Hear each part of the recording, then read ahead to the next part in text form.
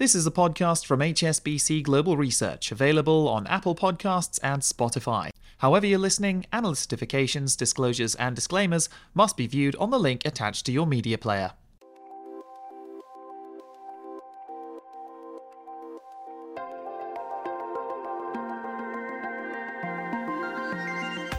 Hello from HSBC Hong Kong and welcome to Under the Banyan Tree, where we put Asian markets and economics in context.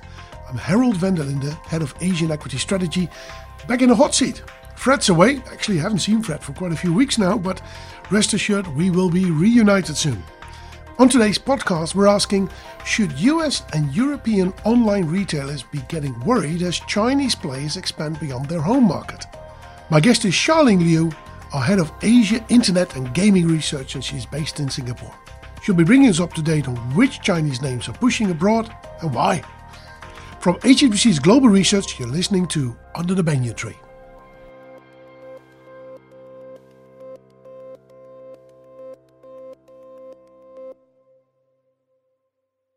If you happen to be watching the Super Bowl a couple of weeks ago, or more specifically the commercials during it, you might have noticed some computer-animated figures dancing around to a catchy jingle with the tagline, "Shop like a billionaire."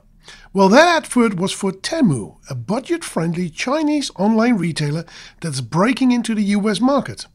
And it's not the only one. Many of China's most widely used e-commerce platforms are looking abroad for business and stepping up competition in the West. Joining me to talk through this is Charlene Liu, our Head of Asian Internet and Gaming from Singapore. Charlene, welcome to the podcast. Thank you for having me. So tell us, why are these Chinese internet companies so eager to go into other markets? And what is the market size we're really talking about? Sure. Obviously, these China e-commerce giants are looking overseas because the growth at home has started to really slow down. There are a combination of factors. First is, e-commerce already account for 37% of total retail spending in China, and that's in 2022, meaning penetration is already quite high. And obviously, recent macro slowdown had weakened consumption as well. But the most important reason, like you mentioned correctly, Harold, is that the opportunity sitting outside of China is massive. We're looking at USD 2.6 trillion e-commerce market outside of China, and that could provide tremendous opportunities for these guys. So where are these opportunities around the planet? So I think we will highlight two, being US and Western Europe as the top two most attractive markets that they can branch into. US, you're probably looking at a 1 trillion e-commerce sales, and that's back in 2022, penetration at 22%. I mentioned China's is already sitting in 37%.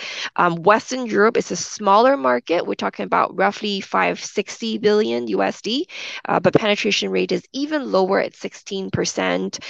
Both, offers the tremendous opportunities, like I said. So when we're talking about penetration, we're talking really about people going to an online shopping platform instead of walking to a shop and buying their stuff over there, right? And that's 37% in China, 22%, I believe you said, in the US, and even lower in Europe. So these Chinese companies have really been able to develop that domestic market, learn their lessons, know how to do that, and trying to bring that now into the US and into Europe. I know a lot of companies in China are working on this, but there are kind of 3-4 companies that are really at the forefront of this, right? Who are these players and what do they do, Charlene? You're absolutely right. There are 4 major players, 2 that the audience might be more familiar with, and that's Alibaba and TikTok, and there's also Temu as well as Shein. So Alibaba obviously is a very well-established e-commerce player, and they're already big in EU, ASEAN, South Korea, and Latin America. TikTok, on the other hand, is a short-form video platform, and they make money through live streaming e-commerce, whereby they try to sell their goods by tapping into users' interest. The other two, Tmall is in fact the overseas arm of China Pinduoduo. And again, like Alibaba, they are a full-fledged retail platform and they do aggressive marketing efforts. So, earlier on we mentioned, they were featured on Super Bowl, right? Last but not least is Shein, and they started out as a fashion retailer. They have now, by this point, expanded to become kind of a full-range product model. But they were known, or they became popular because they had a very responsive supply chain, which allowed them to very efficiently design, produce, and distribute trendy and low-price clothes in a short period of time. Thanks, Charlene. Well, let's take a quick break, and then I want to focus on two questions. How are they going to build out their businesses? And what are really the challenges and the risks that they're facing in doing so?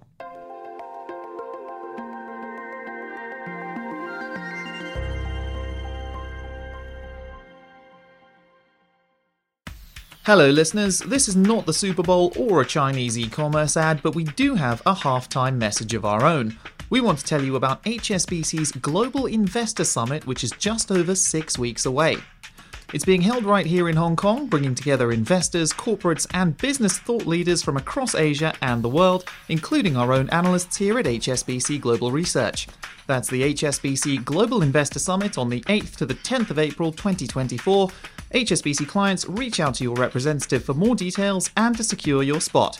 Now, back to Harold and Charlene. Welcome back. We've talked about Chinese internet giants that are trying to branch out beyond the domestic markets. We've seen there's a tremendous market opportunity there. Different companies have a sort of different models that they try to explore in getting there. So, Charlene, how are these companies trying to get into, say, the US and the European markets, and how they try to be different than the existing players and try to gain market share there? Sure. I think one key point of differentiation is that they really leverage their budget-friendly product offerings. So to give you a sense, products on Tmall on average are 60 to 80% cheaper than those offered on Amazon.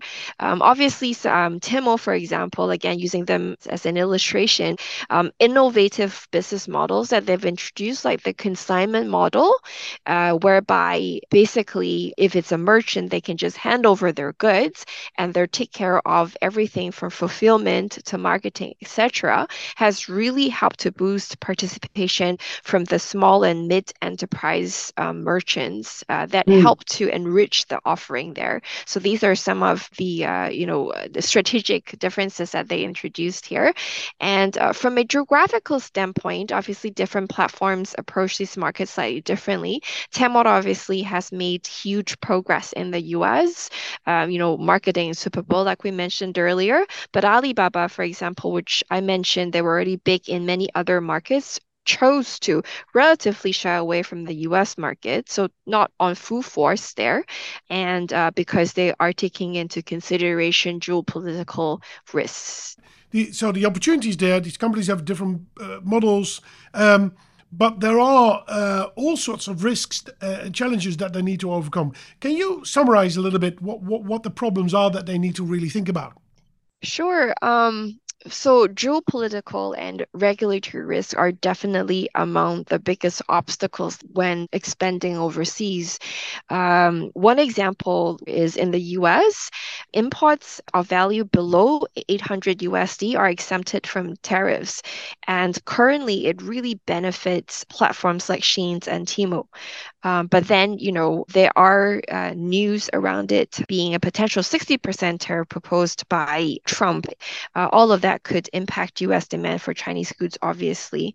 If we were to kind of draw from lesson learned, AliExpress in Europe, when the new 21% import VAT was being introduced, tax that is, we saw definitely a sharp fall in orders.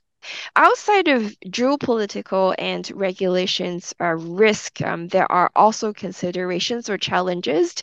First would be logistics infrastructure, or the lack of, that is. Middle East would be a market that would be really representative of that challenge. There's obviously cultural differences. So for example, we mentioned, social e-commerce. It was not as popular in the US and Europe market, at least at the start. So, platforms like TikTok would really need to educate their users there. Last but not least, Forex exchange fluctuations there would also introduces some challenges here and there. I think Turkey being an excellent example. So Charlene, what you're telling me is that because of kind of weak demand and the fact that e-commerce is already really established in China, these companies are looking for opportunities offshore, so outside of China, and in particular the US and Europe. We're talking about trillions of dollar market opportunity. We've identified the key players. We know that they try to come into these markets to compete on lower prices, discounting, consignment models, as you call it, but also focusing on different geographies in these areas. And we know that geopolitics and cultural differences and regulations are some of the key risks here, right? So that's what's developing here. So let me end with one final question.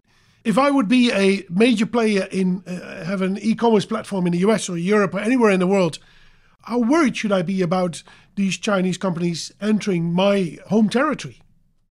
Sure. Chinese players, like you said, would definitely bring competition with them. But then our view is that in the US and Korea, the existing players should be more resilient and should see limited impact from the new competition, partly because of their products offering, because of their superior customer services and logistics setup. But, social commerce can be a potential threat because it is a new business model, and that is particularly true in ASEAN. So players there might see themselves, increasing spending on sales and marketing. And, that brings me to the last point. Some of the social media platform would therefore benefit potentially from this, from increased spending, because it could mean higher advertising budget. Fantastic. So it looks like there's a great opportunity, but how these companies are really going to grab that and the competition here is going to be the big story for these companies over the next couple of years. And I suspect we will have to revisit it in future podcasts to see, how this is unfolding for these Chinese internet companies, as well as actually for the Asian, the European, and the American companies. Charlene, thank you very much. The pleasure is mine.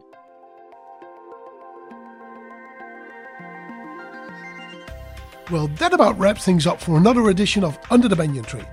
Great to be back with you, and looking forward for Fred to come back as well. And do remember to hit the subscribe button wherever you're listening. Thanks as always for tuning in. We'll be back again, same time next week.